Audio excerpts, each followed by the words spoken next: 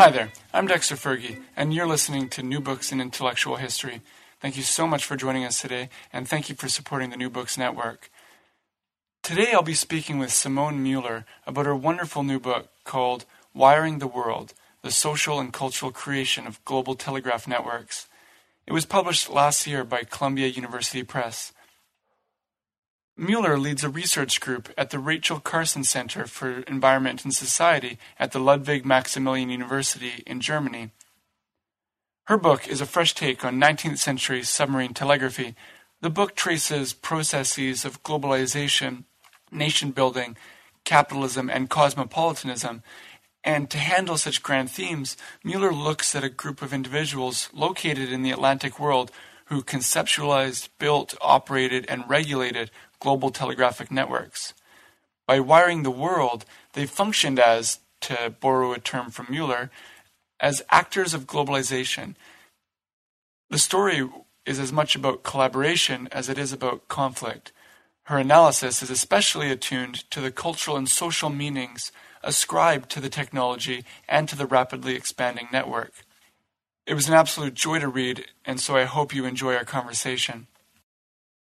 I'm here with Simone Mueller to discuss her new book, Wiring the World. Welcome to the show, Simone. The book was extremely rich and thought-provoking, and I really enjoyed reading it, and I hope all of our listeners get their hands on a copy so that they can do the same. So in the tradition of the show, can you start us off by telling listeners how you became a historian, what drew you to the discipline? Yes, sure, Dexter. First of all, thank you for the invitation and giving me this opportunity to share my thoughts and ideas on wiring the world. Of course. So, how I became a historian is very much up to my dad. And the fact that I come from a family of storytellers. So, when I was little, my dad would always tell me stories about kings and knights and princesses and empires rising and falling.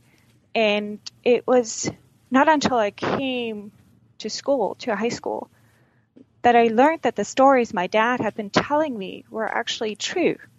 Wow. And I mean, he was just so much better than any of my high school teachers.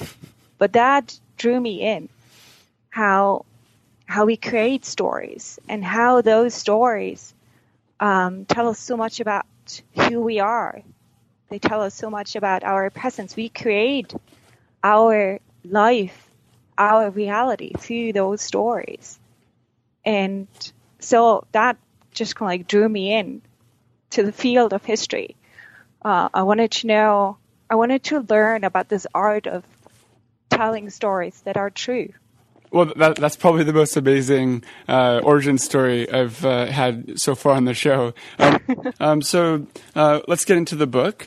So the book is an exploration of the men and women who built, managed, financed, and operated global telegraphic networks.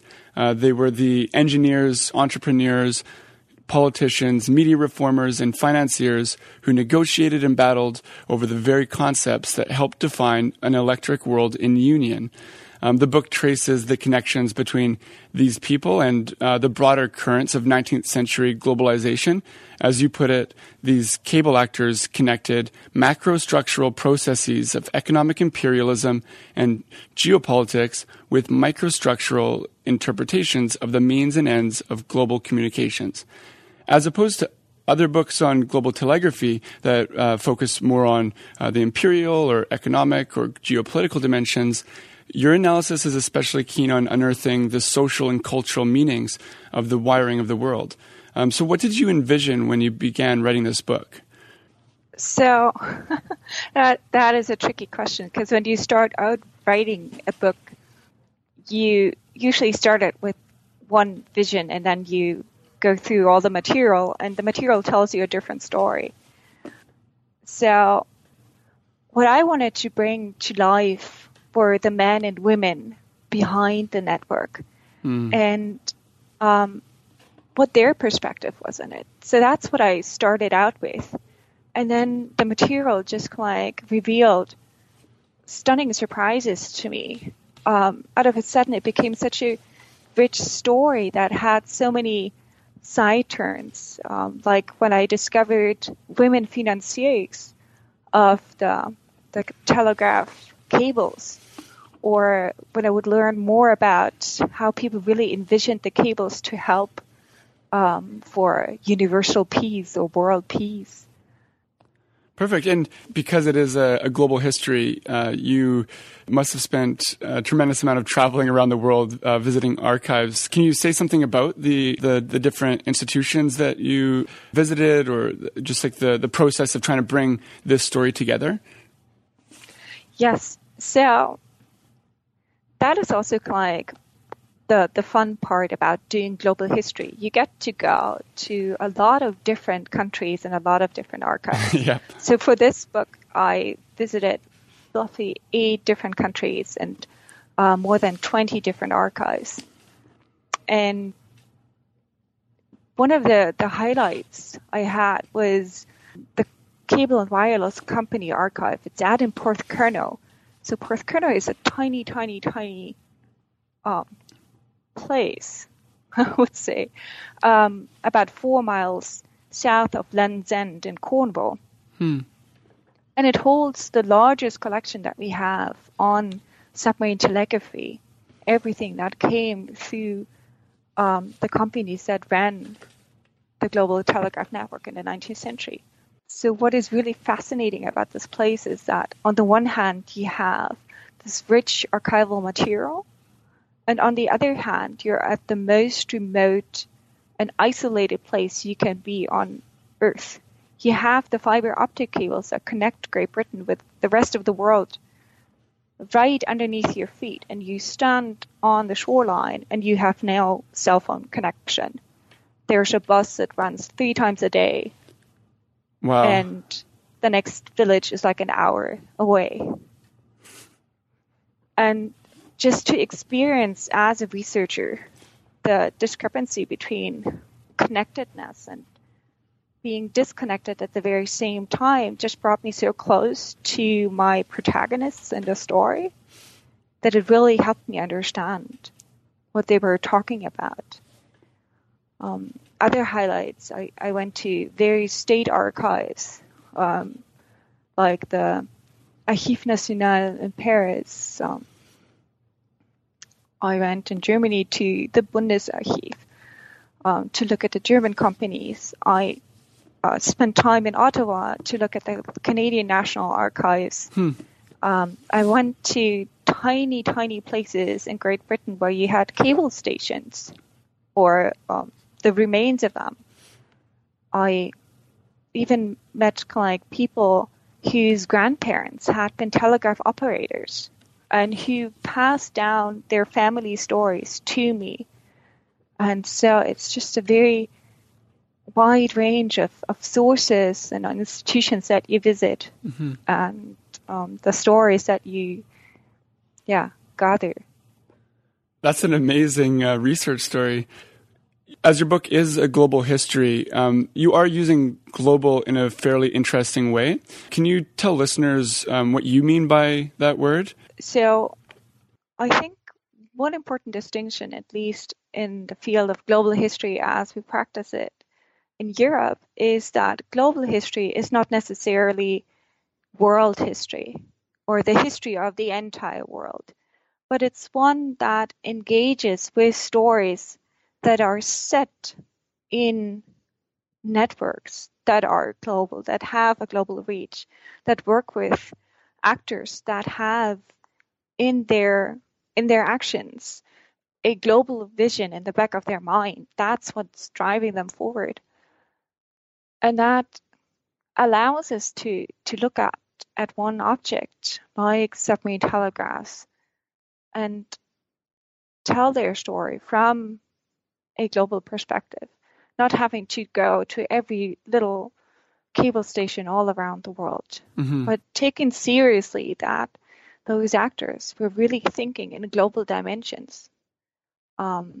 This comes out already prior to the Great Atlantic Cable of 1866, with the first submarine telegraph cable that was laid between France and England in 1851, it only lasted for a couple of days.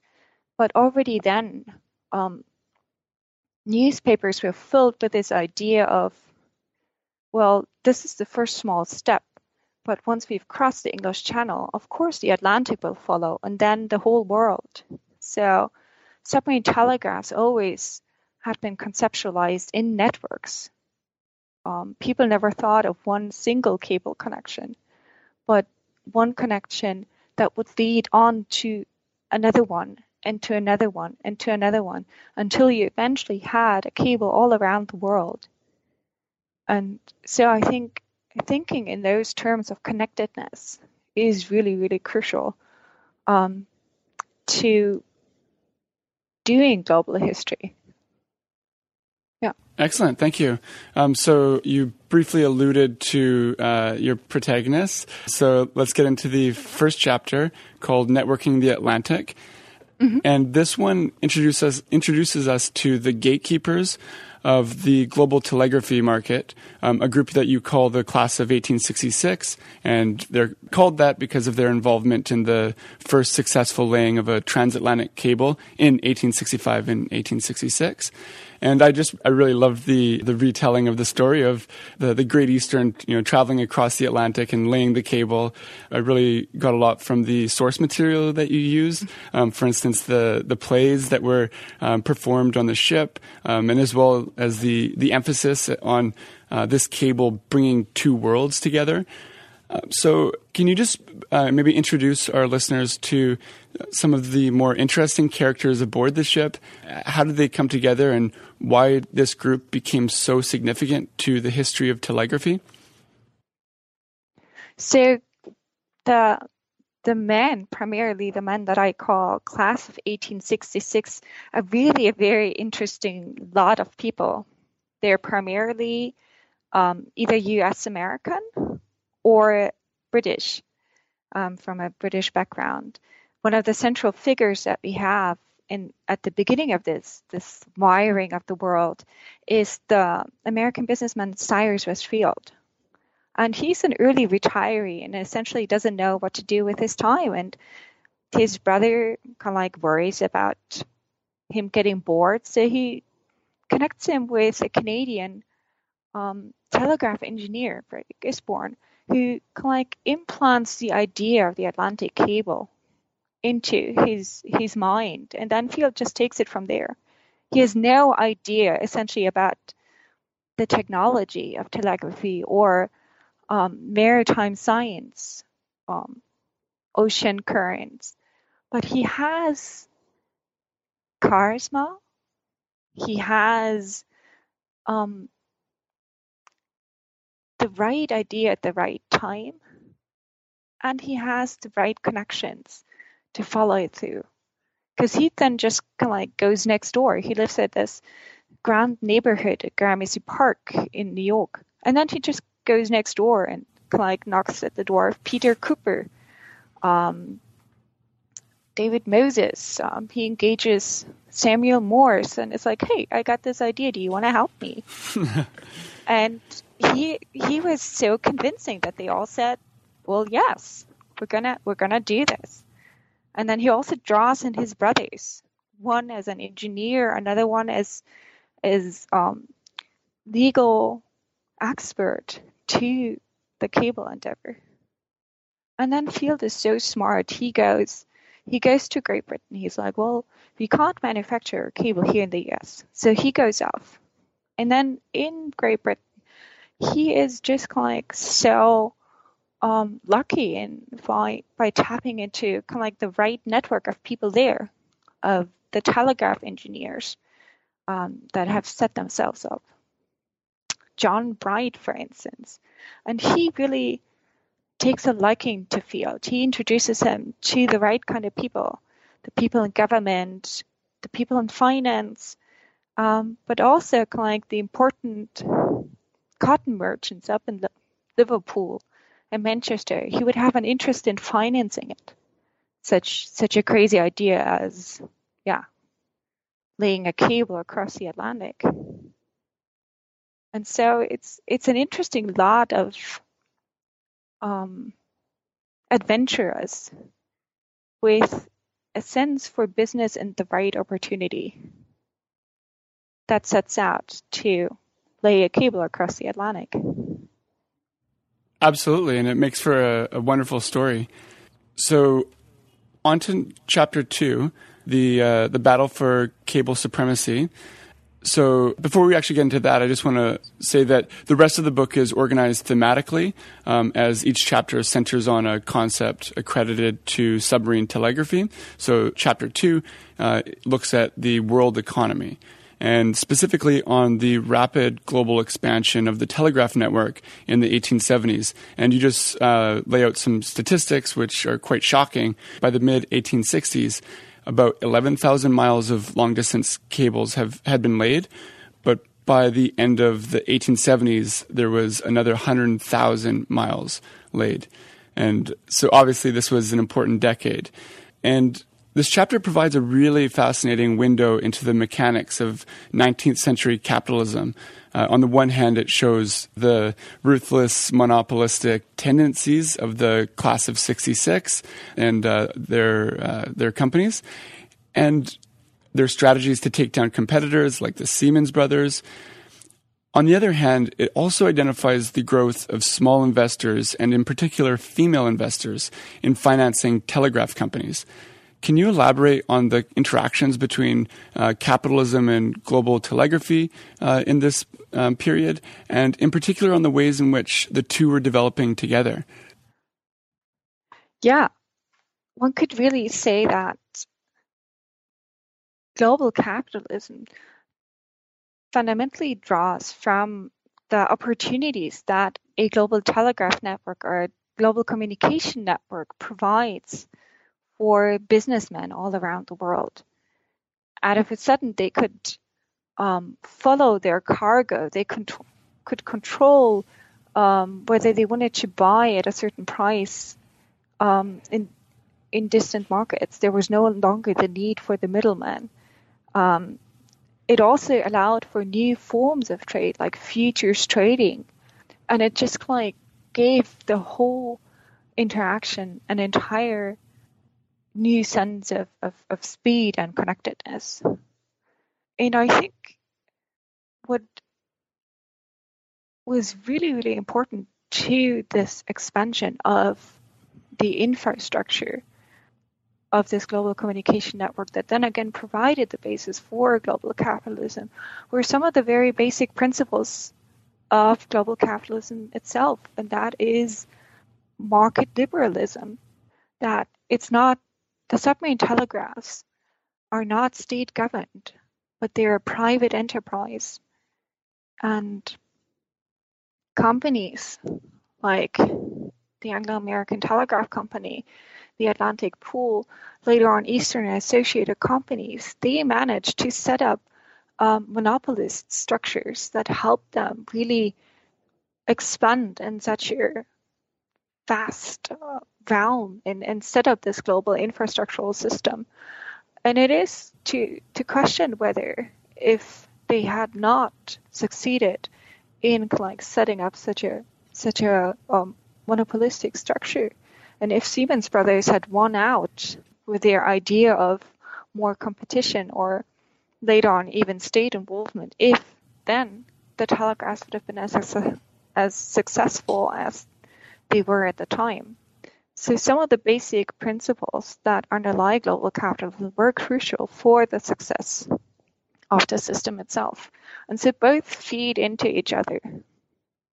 Also, this idea of bringing new financiers on board by shifting from the more early modern traditional model of family companies to stock holding companies, to giving out shares, and through that involving a huge amount of people in the businesses. That really broadened the financial basis of submarine telegraphy and also other businesses, and gave it a whole new set of opportunities to expand and to grow. Excellent. Thank you. So let's move on to Chapter 3, The Imagined Globe, which leads us through the concept of world peace. And it tracks the various utopian meanings with which cable actors and others were imbuing telegraphy.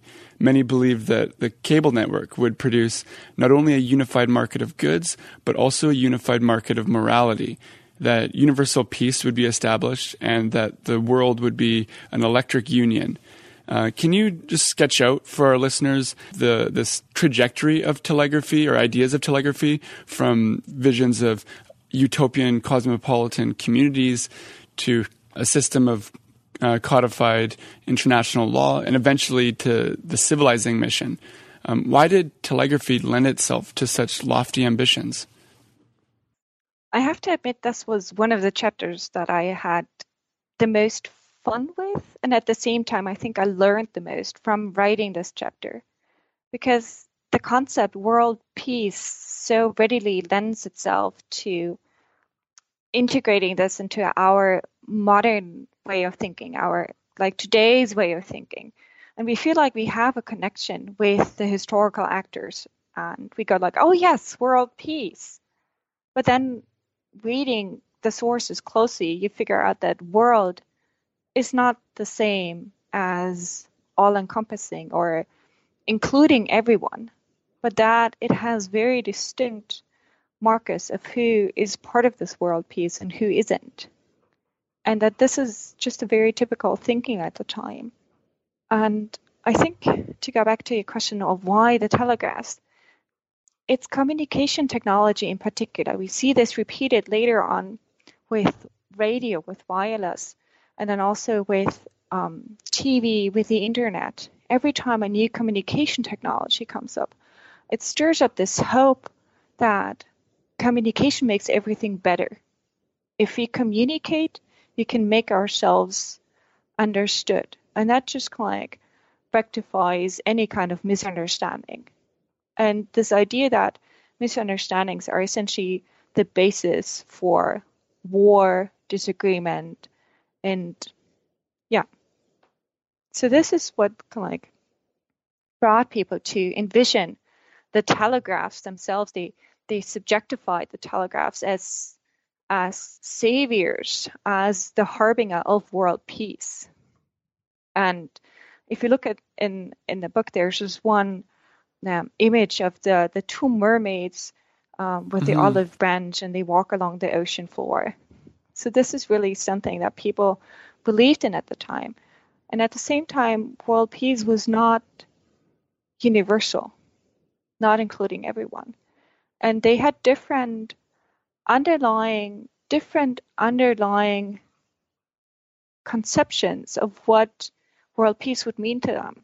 And it had to do with how they saw or how they thought a world and electric union could be governed or could be conceptualized. There were those who had more cosmopolitan ideas, primarily the telegraph engineers, who saw themselves beyond national markers, but rather joined together through their profession. And we see that through the creation of the Society of Telegraph Engineers and their idea that they're really a cosmopolitan institution. At the same time, we have lawmakers like Louis Renault, the Frenchman, or David Dudley-Field, the brother of the famous Cyrus Westfield. And they come up with an entirely different structuration of the world. They say, well, no, it's internationalism, it's l'esprit d'internationalité. So it has to go through national and then international institution. It's actually the law that governs the world. And at the beginning in the 1970s, that's such an exciting time because we have both visions competing with each other until slowly over the course of the 1970s. The 1870s. 1870s, sorry. Skipping centuries. Yeah. Yeah. So slowly over the course of the 1870s, the cosmopolitans lose out. And they give way to this more internationalist approach to govern the world. We see that also in the vast expansion of international institutions that we have come up at that time. And this kind of lays a certain path dependency that we see up until today and the story of the United Nations. And maybe one last thing to add about this idea of universalism and world peace. And that kind of like leads to a third idea that was strongly connected to the cables, and that is that it wouldn't only bring universal peace, but also be a tool in Europe's or Euro-America's civilizing mission. The engineers would bring civilization and peace to the rest of the world. And people expressed with this notion very clearly who was part of the network. That were the Christians, the civilized, and who was not part of the network. That was essentially the rest of the world.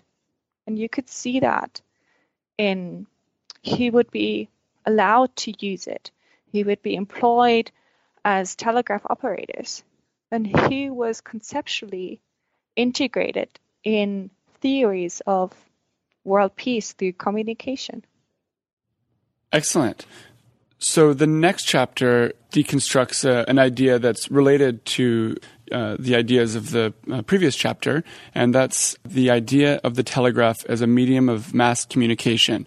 And so you use a term that the German philosopher Ernst Kapp called Weltkommunikation. And later historians would refer to this era as possessing a Victorian internet or as a step towards a global village. But you push back against all of this. You suggest that there are many limits and problems of, to do with the concept of Weltkommunikation. So what were these limits and problems, and why was there never really a Victorian internet? So to approach this question, I think we have to first make the distinction between active use and indirect use of the technology. I'll come back to the second idea of indirectly using the submarine telegraphs later. So direct usage of submarine telegraphy was simply too expensive for roughly 99% of the population.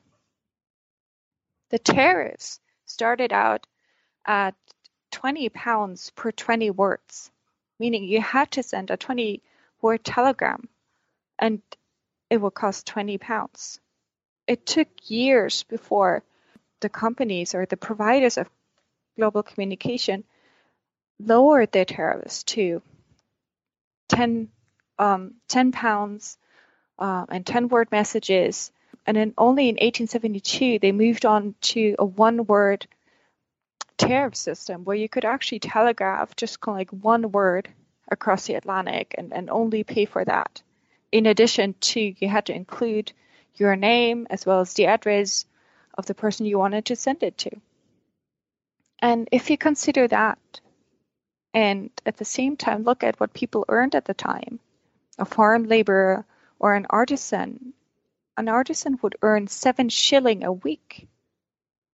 So if a telegram comes down to, let's say, 5 shilling, you're thinking twice about whether you want to send one or not. And the basic idea behind this, and this goes back to what I describe in chapter 2 about the telegraph wars, is the basic business idea of the class of 1866 and how they created the economic monopoly they had on global communication. Because their idea was, well, we're going to focus on the rich customers. We rather want to have few but well-paying customers than provide communication for a whole lot. This has to do with, on the one hand, the limits of the cables. You can only telegraph so much. But it also has to do with ideas about people living at a distance to each other. It's James Anderson, who's the general manager of the telegraph companies, and he comes up with this idea that people who are separated by large distances do not care to write or to telegraph to each other anymore. So he's entirely disregarding the massive amount of migrants from Europe to the New World. And he says, well, once you're out of sight, you no longer keep in touch in the same way. And to a part, he's certainly exaggerating, and it rather fits into his idea of having the rich customers.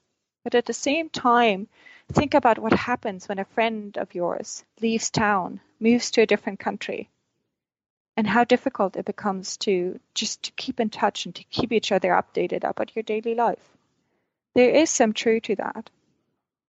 So for these reasons, tariffs were just exorbitantly high, and it was very, very difficult to afford to send a telegram around the world.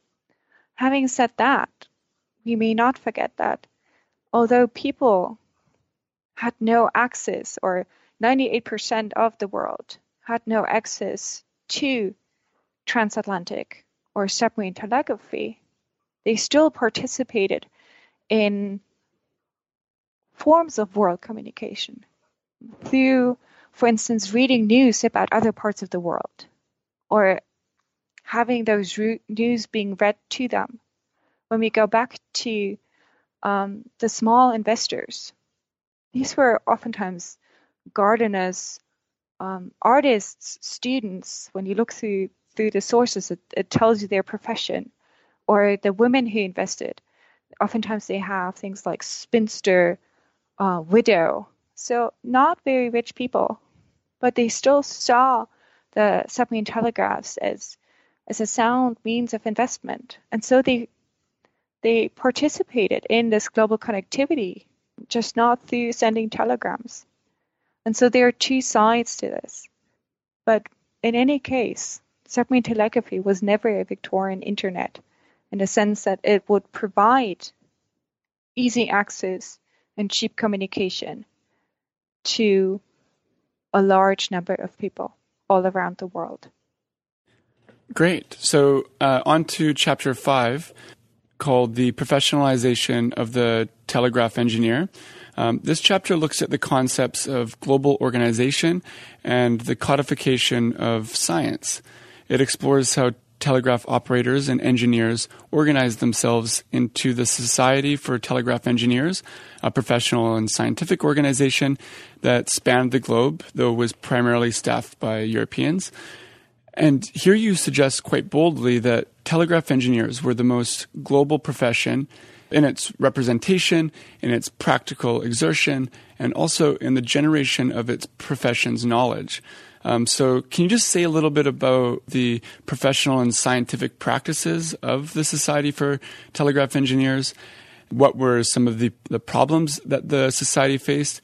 And what does the transition from transboundary cosmopolitanism to a multi-centered internationalism say about the 19th century more broadly?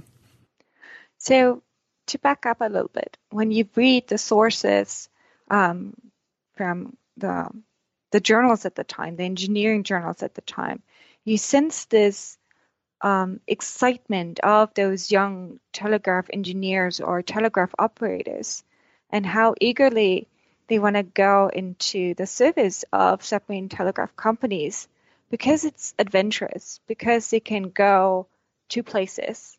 They can go all around the world. And when you go through the diaries of Charles Bright, for instance, one of the most eminent telegraph engineers of the time, his diaries read more like sightseeing than truly engineering work. He's like, oh, today I was in Egypt and I visited the pyramids. And by the way, I also laid some telegraph lines. So there was this air of excitement, and of once you learn submarine telegraphy, you can go and see the world and see places. And this was also something that came to the Society of Telegraph Engineers. So the Society of Telegraph Engineers was founded on the wave of excitement that the Great Atlantic Cable created. It is really this boost and the great excitement around the cable that then gives this profession almost the arrogance to think that they can create a professional society just for themselves. When we think of other professional societies at the time, they are much broader in their span. They are civil engineers or they're mechanical engineers, but they're never just like one very, very distinct profession.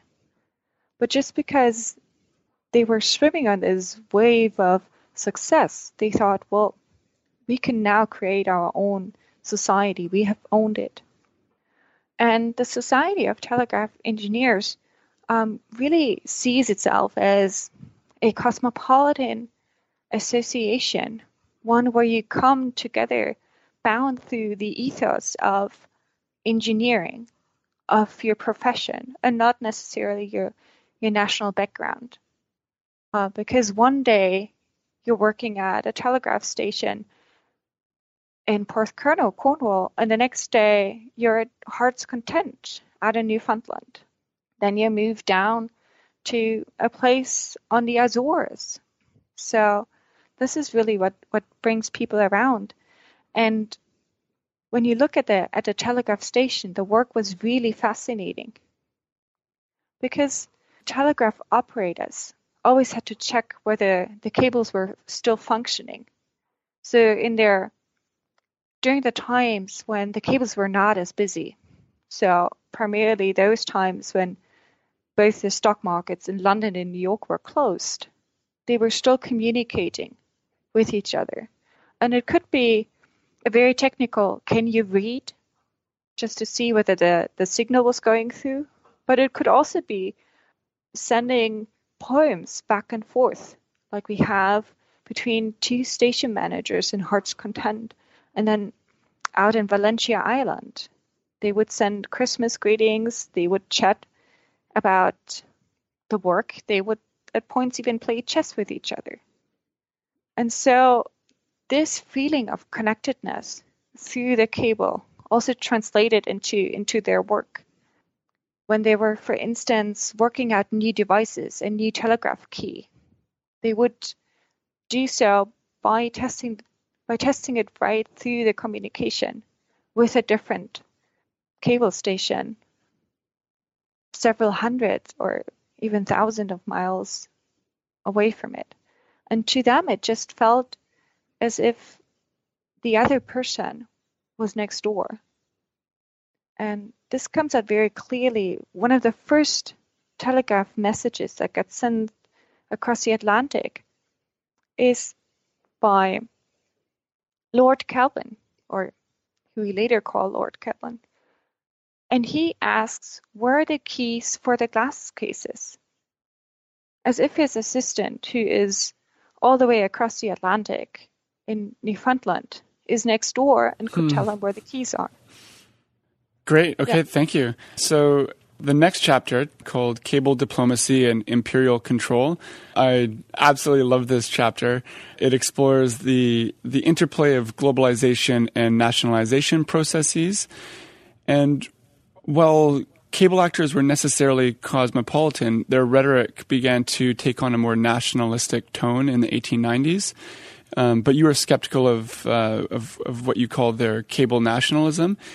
But in this chapter, you employ a really, really intriguing concept that you call cable diplomacy, and you use this to explain both the geopolitics of laying and operating submarine cables, but then also the local politics of laying and operating submarine cables in particular locales. So, what did cable diplomacy look like, and what was cable nationalism? Mm-hmm. So, here we first have to understand how submarine telegraphs work. As I said earlier, submarine telegraphy is a private business. It's not run by governments, which is very different from the landlines. Apart from the United States, all telegraph landlines throughout the world are operated and owned by the respective governments. Not so in the case of the submarine telegraphs. And that has to do with questions of extraterritorialization and landing rights. Just imagine France tries to land a cable on the Atlantic shore of the United States in 1869, and the US Congress says, well, do we then have to make this landing place? Is that then French territory? Yes or no? And so those questions really puzzle governments and puzzle the respective nation states. They're very reluctant to allow another nation state to land their cables on their shores for those questions of extraterritoriality. And so in this space, the private companies can move in as the middleman. They're negotiating, they're providing the neutral space between those two states. And this is kind of the basis for cable diplomacy. At the same time, the cable companies are dependent on imperial and colonial structures. They're very dependent on governments giving out landing rights. In the beginning, on supporting them financially, on giving concessions. And also on the fact that we have an imperial world created where there are certain colonial trading networks, which they then can again follow with their cable connections. And so it's a complicated world that those cable companies have to navigate in. On the one hand, they do want to stay independent. They don't want governments to mess with their system that they have established, to take over, to tell them what kind of rates they should have or to implement taxes on them. At the same time, they want to keep the governments at bay and just quiet and peaceful. So on the national level, we see them negotiating, and it becomes more and more difficult once we move throughout the 19th century. And imperial ideas and ideas of having its own imperial communication system become more and more prevalent.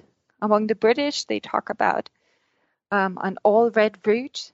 They're out of a sudden worried about security breaches in communication, and they want a global communication network that only touches British soil.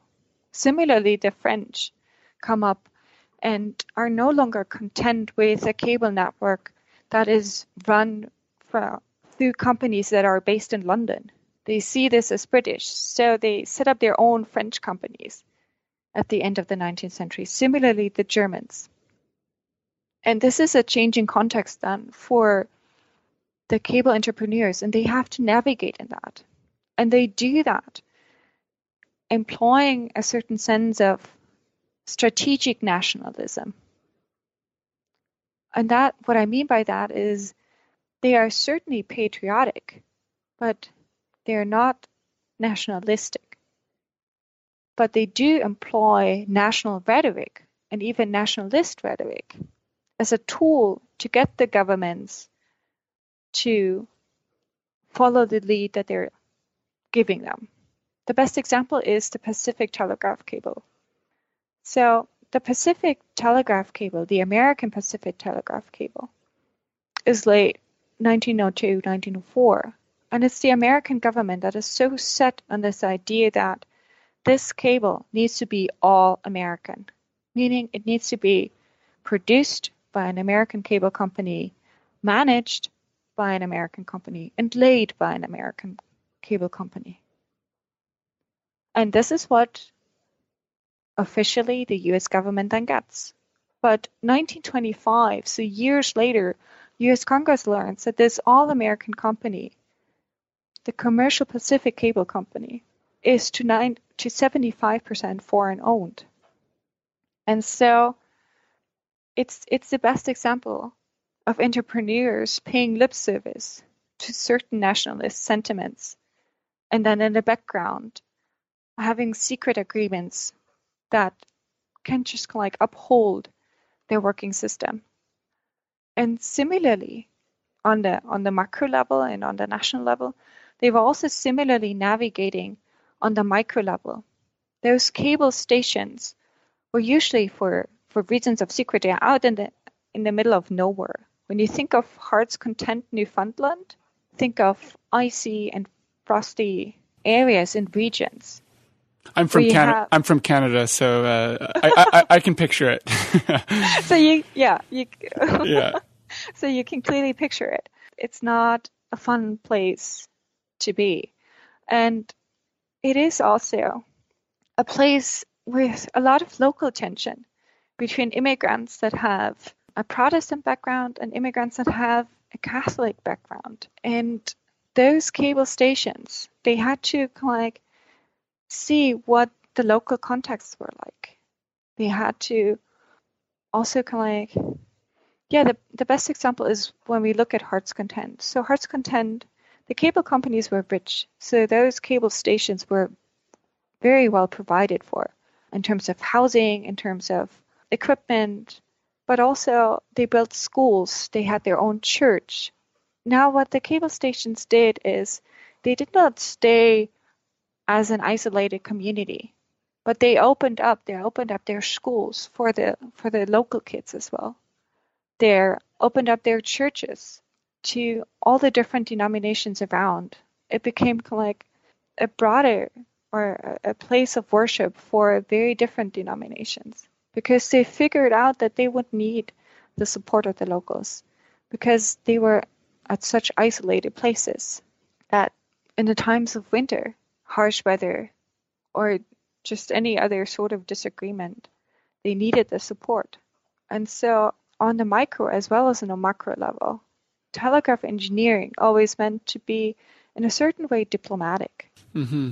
Yeah, I really enjoyed seeing that term being used on the macro level and also the micro level. And I think at one point you also referred to the local cable station almost running development projects in the area just to win the hearts and minds of the local Newfoundland population. And so, in addition to schools and churches, they provided, running water and waste management. And so it's just like a really interesting example to think about. And we are now at the conclusion. And here I was wondering if you could explain why the 1890s and the 1900s were a turning point in the history of global telegraphy. In the previous chapter, you kind of alluded to some of the nationalistic reasons that these 2 decades were changing global telegraphy. But I was wondering if you could also talk more about maybe the economic, business, or technological changes that were bringing your story to an end. Yes. The most important change or development that we see that submarine telegraphy has to face out of sudden is technological progress. Wireless telegraphy. Out of a sudden, rivals are no longer other submarine cable companies, but it's this new technology, wireless, that allows a very different form of communicating. In German, we say Rundfunk. So it's not point-to-point communication like the cable, but point-to-many all around. And that is just so much more integrative and almost democratic in a form of communicating that it really poses a serious challenge to the cable companies. It also poses a challenge to this position in maritime space as their neutral diplomatic realm that they had carved out for themselves. Through wireless telegraphy, you no longer needed the dominance over maritime space, but you just transgressed maritime space. You had so many more amateurs come in and move in. It was no longer an exclusive technology. And so it really is the advent of wireless that brings the downfall of submarine telegraphy. Although this is not an immediate process. We have in 1902 Marconi sending his first transatlantic radio message. And then it takes another 20 years before submarine telegraphy is slowly fading out. We have the cable companies merge as cable and wireless. And then slowly, radio just takes over.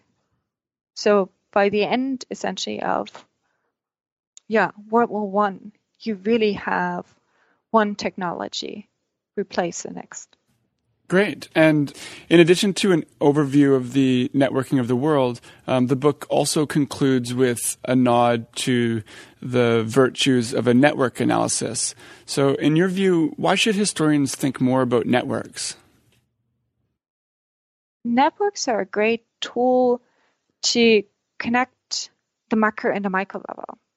And this way you can easily navigate like up and down or through different scales of history. You can go really small onto the micro level to the individual actor, but then see he's only one node that is then connected through the infrastructure and connected to a different object, and that he is embedded in larger national structures. And I think bringing all of this together helps us understand the bigger picture of it. I'm not saying that microhistory is bad or macrohistory is bad, but both only show particular angles of the picture.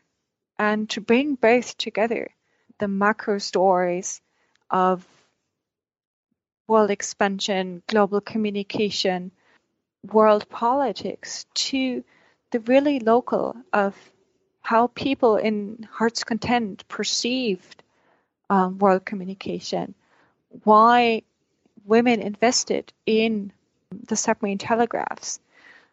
The network analysis just is a perfect tool to do so. Great. Well, thank you so much. We always finish our show with one final question, and that's what are you working on right now? So right now I work on the global waste economy, the international trade in hazardous waste material. So I moved centuries. I kind of like from the positive story of globalization, from the positive illusions, I kind of like moved to look more closely at the disillusions. I call it also my work on the dark side of power. Questions of what are the costs of globalization? I think the trade in hazardous waste material as it emerged in the 1970s and primarily seems to replicate old trading networks. Protagonists in my stories speak of garbage imperialism and a recolonization of the global south through the global north.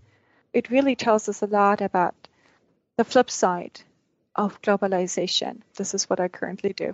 That sounds awesome. I can't wait to read it. Thank you so much for being on the show. And thank you, listeners, for tuning in. Thank you. Bye.